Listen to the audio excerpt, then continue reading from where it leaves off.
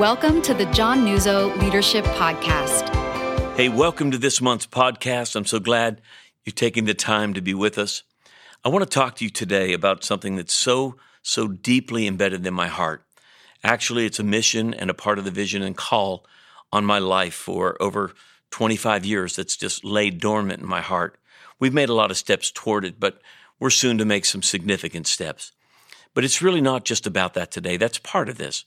But this is really about helping you define where you're at in what season of God's call in your life, and ultimately how God desires to move through every generation at the same time, ideally in the kingdom of God, and what it really takes to see that happen.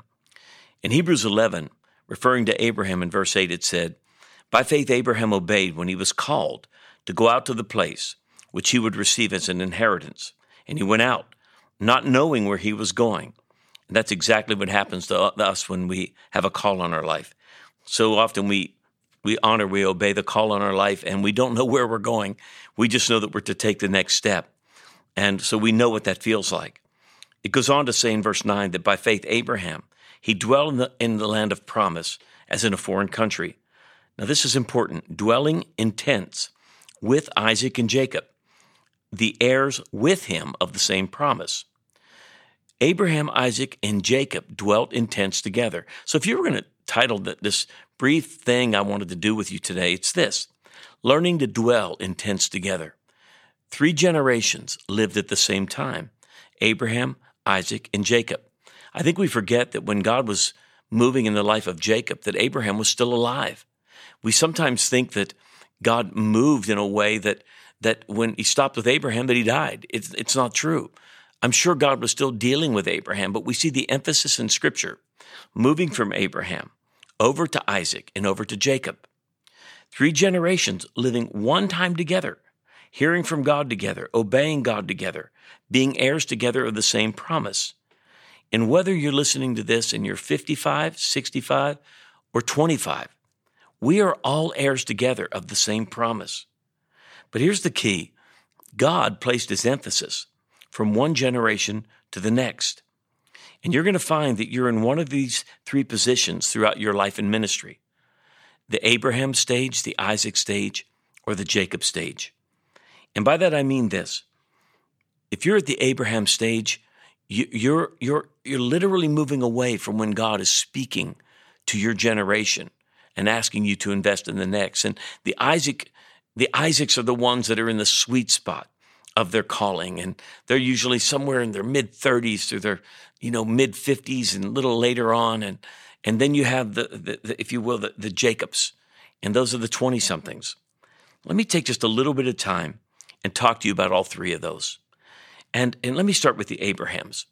This past week, I had the great privilege of spending a great amount of time pheasant hunting. If you know me, that's you would laugh, but with John Maxwell. And I was with 6 other remarkable leaders, learning so much. It was just an incredible time.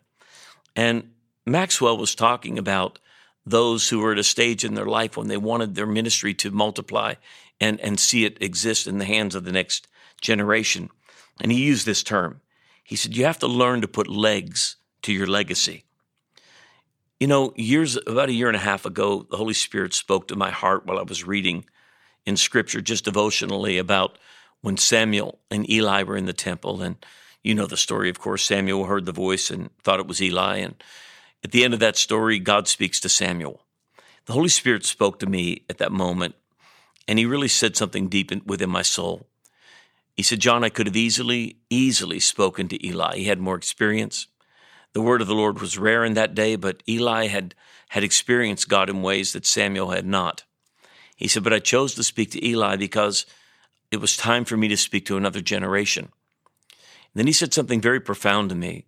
He said, John, I will not give you the vision for the next generation, but I'm going to hold you accountable and responsible to help prepare them and resource them to hear my voice. And you see, Abraham had to make a decision. The Abrahams of life have to make a choice. That are we going to live for always thinking that God is continually going to use us and speak to and through us? Or are we going to be realizing that The greatest thing we may be able to do in our lifetime is not what we've done, but who we've birthed. The ministries, the people we've poured our lives into. In Mark 2:22, Jesus said this, "And no one pours new wine into old wineskins. If he does, the wine will burst the skins, and both the wine and the wineskin will be ruined. No, he pours new wine into the new wineskins." God has placed a vision in my heart to help create new wineskins for a new move of God, for a new generation. Part of that is to help revitalize churches that are declining or even failing. By failing, I mean they've seen their greater days and they feel like, God, we don't feel your presence and we don't see you doing the things that we know you so desperately want to do. And there's something that God so deeply just put into my soul to help churches that are in that stage of ministry and to help pastors in that stage of ministry is to truly help them lay this thing down in such a way to create a new wineskin for a new generation. You know, you cannot put new wine into an old wineskin. Jesus said you can't. Jesus said you can't put an old piece of cloth to a new piece of cloth. But there's something you can do. You can take old wine and put it in a new wineskin. Do you know, I want to help pastors live again. I want to help them to go back 20, sometimes 30 years in their journey when God spoke to them and he did something in their heart and in their life. And they didn't know if they were their left hand from their right hand, but God's grace was upon them. And they gave their life and have given their life for something amazing. And yet, I believe God's given us a plan to help pastors create brand new wineskins with their life's work for a new wine of a new generation of church planters. I'm not going to go into the details about it, but if you're in that place in your life and that's something that you would love to be able to learn more about, I'd love for you to contact us and let us know. The details of how to do that will be at the end of the podcast. But I would love it if you wanted to be a part of that understanding. And we're going to lay those things out and we're going to walk by faith with God through it. But if you're in the Abraham stage of your life, it's time to lay down your preferences, to lay down the things that you've built your life and built in your whole lifetime, and to see it live in another generation at a whole nother level. Perhaps you're today in the Isaac stage. And I would tell you the Isaacs of those in their early to mid-30s up through, their mid to late 50s. Those Isaacs, I want you to remember this. You're standing upon the shoulders of those before you. And I want to encourage you to do it with honor. I want to encourage those of you that are in that stage of your ministry, when you have both the strength of youth and some wisdom of time, is this: please don't compete with those who've labored before you. Honor them. I don't know how to encourage you with a greater emphasis than to say this. Don't criticize the people that have come before you. You don't know the price that they've paid. You don't know the things that they've sacrificed. And everything that you see and everything that you're enjoying, you do so because of the sacrifices often that they've made. And the things you do today, you actually are standing upon their shoulders. So honor them with your words. Honor them with your kindness. Celebrate the work that they've done. And I'd like to tell the Isaacs that are listening to this, learn to live fearlessly with what you've learned. I'm 58, soon to be 59. And what I know from stepping into this stage of my life, there are so many things that I can help younger men and younger women understand. But if I could go back, I would take all the things that I learned from others, all the things God placed in my heart, and I would have jumped into it with fearlessness. Because the older you get, you realize the clock ticks, man. It really does. It's ticking. And all you'll wish that you have done at the end of your days and as you move into these stages of your life is to have trusted God with everything you have, because you realize that this is really a finite time that you get to serve God on this earth. And I want to encourage you that are in the Isaac stage, seek counsel from those who have taken the action of faith that you're going to take before you act. People that have done what you're doing have already if you will, fallen into the potholes or dug the potholes. If you can miss 2 or 3 potholes by the wisdom of another person, it can save you sometimes years of your life. More importantly, it can save you sometimes pain that is totally, totally unavoidable.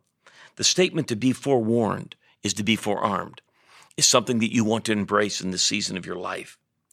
And but this is critical. Please hear my heart. Do not seek vision from those before you. Seek their wisdom in applying the vision God gave you. Now, I'm going to tell you one of the weaknesses of the Abrahams. We're so used to having vision in our heart that it seems we can't help it. When you talk to us, we're going to cast vision. And it's not dishonoring to listen to that and be thankful for it, but not to follow it. But follow the wisdom behind it. Learn from others. See, the generation today, and certainly the one coming, one of the greatest temptations you're going to face is to forsake God's word and to make his word a subjective thing, to walk away from what God would consider absolute truth and make truth something that's subjective. If you do that, a culture, literally set a fire of hell, will be what sets your vision.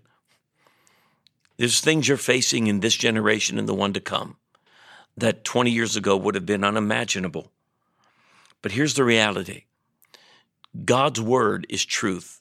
Jesus said, my word is truth. Jesus is the word made flesh. Jesus said, I am the truth and the life and the way. No one comes to the Father but me. The culture is wanting to make truth and absolute truth actually a form of bigotry. We know there's truth and grace and there's a balance to that. We understand that. But the temptation to the culture today is the God who has made us in his image, that we flip it and we return it, and we try to make God in our own image. And we create a God that is palatable to a culture that is hellbound. Kind of like when Aaron worked on the golden calf at the base of the mountain, and when Moses came down from the presence of God and they were worshiping this golden calf, he said, Aaron, how did this happen? He said, well, it just jumped out of the fire like that. Well, I can tell you that a lot of the beliefs that are trying to be jammed down the throats of leaders today, they're coming out of the fire. They really are. And they're very easy to slip into. But I would encourage every one of you that are Isaacs, learn to stand upon God's word. Learn how to take truth and grace and take the vision God's given you. Because the only hope of this world is Jesus. Not the Jesus we make up, but the Jesus that is. And thirdly, I want to talk briefly to the Jacobs. I love that the name Jacob means something negative. It means someone who would supersede another or would try to replace another or to circumvent another, to overreach. And we know that Jacob was known as a deceiver. But God changed his name to Israel, meaning God contended for him. But something I just think is amazing about our God, to this day in Scripture, the way he refers to himself is not as the God of Abraham, Isaac, and Israel, but as the God of Abraham, Isaac, and Jacob. He's the God of the person who needs developed. Jacob was a person who overreached. If there's anything that this generation is going to be tempted to do, is overreach prematurely. The times that I just spent with Maxwell were incredible. And he said something about this Jacob generation, if you will, coming up. And he said this. He said, this is a generation that is overexposed and underdeveloped. And it's not that it's good or bad. It would be no different if I were in that stage of life. There is so much knowledge available to you today at every stage of your life. But the Bible says knowledge will make you vain. It will puff you up. It will make you full of pride.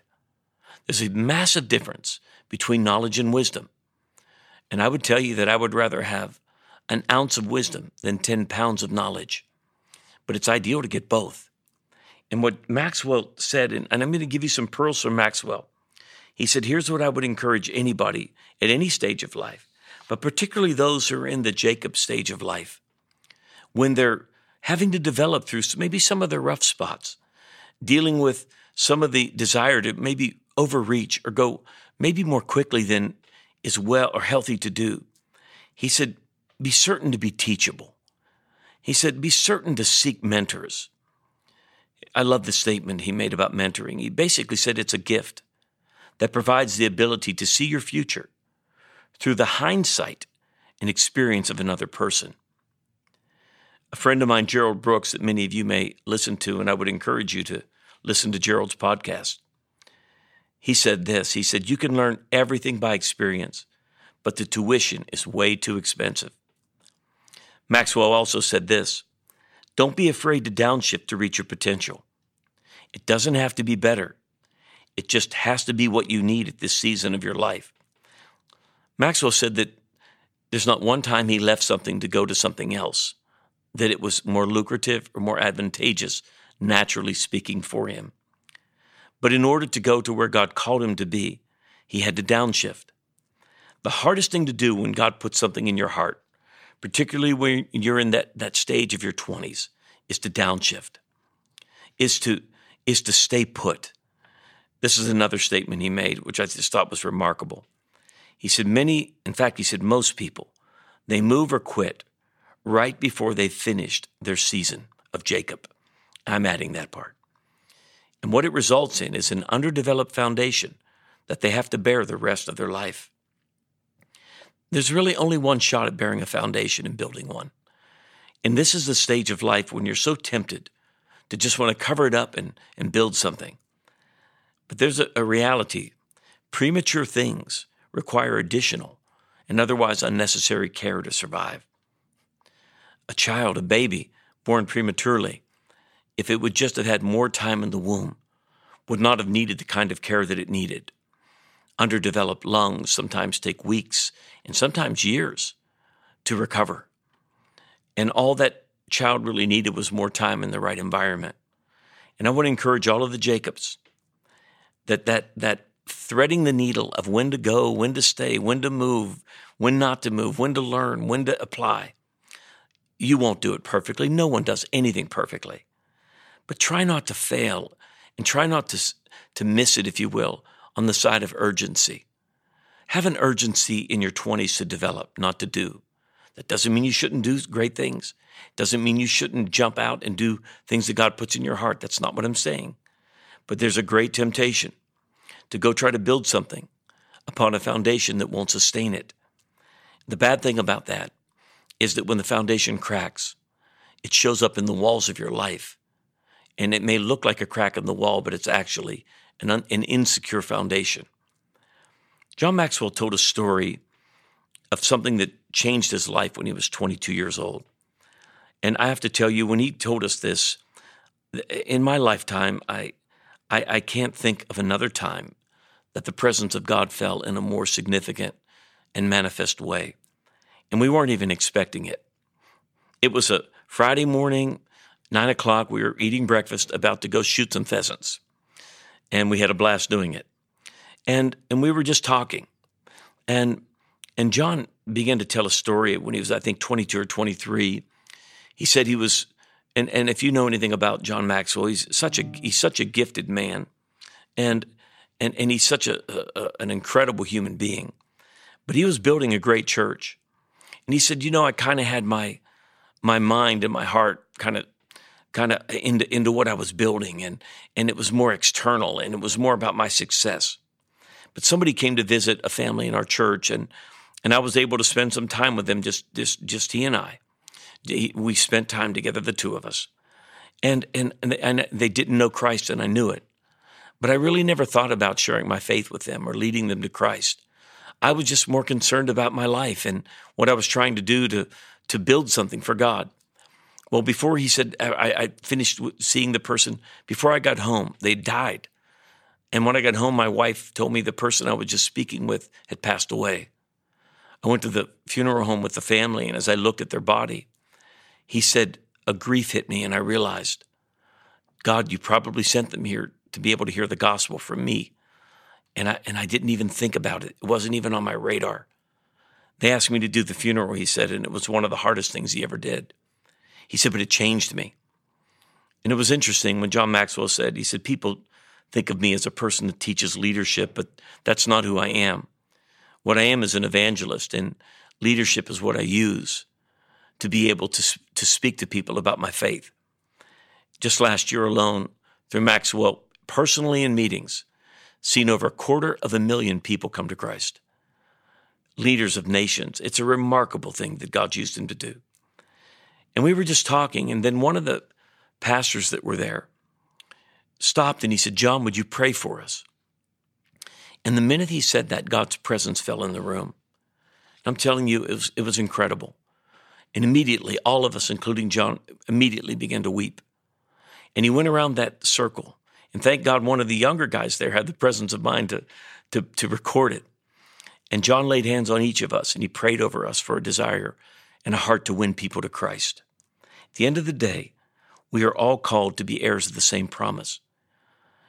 And it's to win people to Christ, so that people that are hell-bound will be heaven-bound. And so it's my hope that no matter what season you're in, that all of us labor together, all of us dwell together in tents, all of us do our part, that we Abrahams lay down our preferences, that we believe in the generation coming, that we don't pick them apart based on our experience, but we believe in them.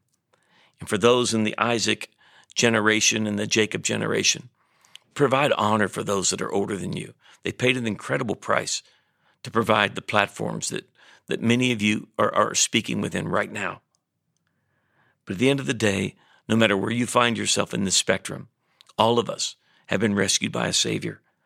And my prayer is that what was imparted to me that Friday morning when John Maxwell prayed over us and laid hands upon us, that today, that when I pray, that same presence of God will come upon you, and a desire to win people to Jesus will saturate your heart more than anything on this planet, and that together we can provide someday the ability to stand before our God and cast our crowns before him and lay a generation of people before him that otherwise would have died without Christ.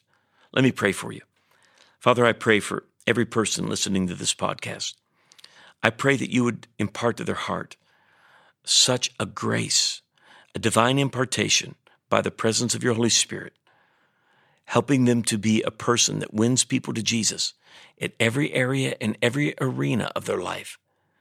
And I pray that over them, Father, as you imparted that to me that day, that you would impart it to them. In Jesus' name, amen.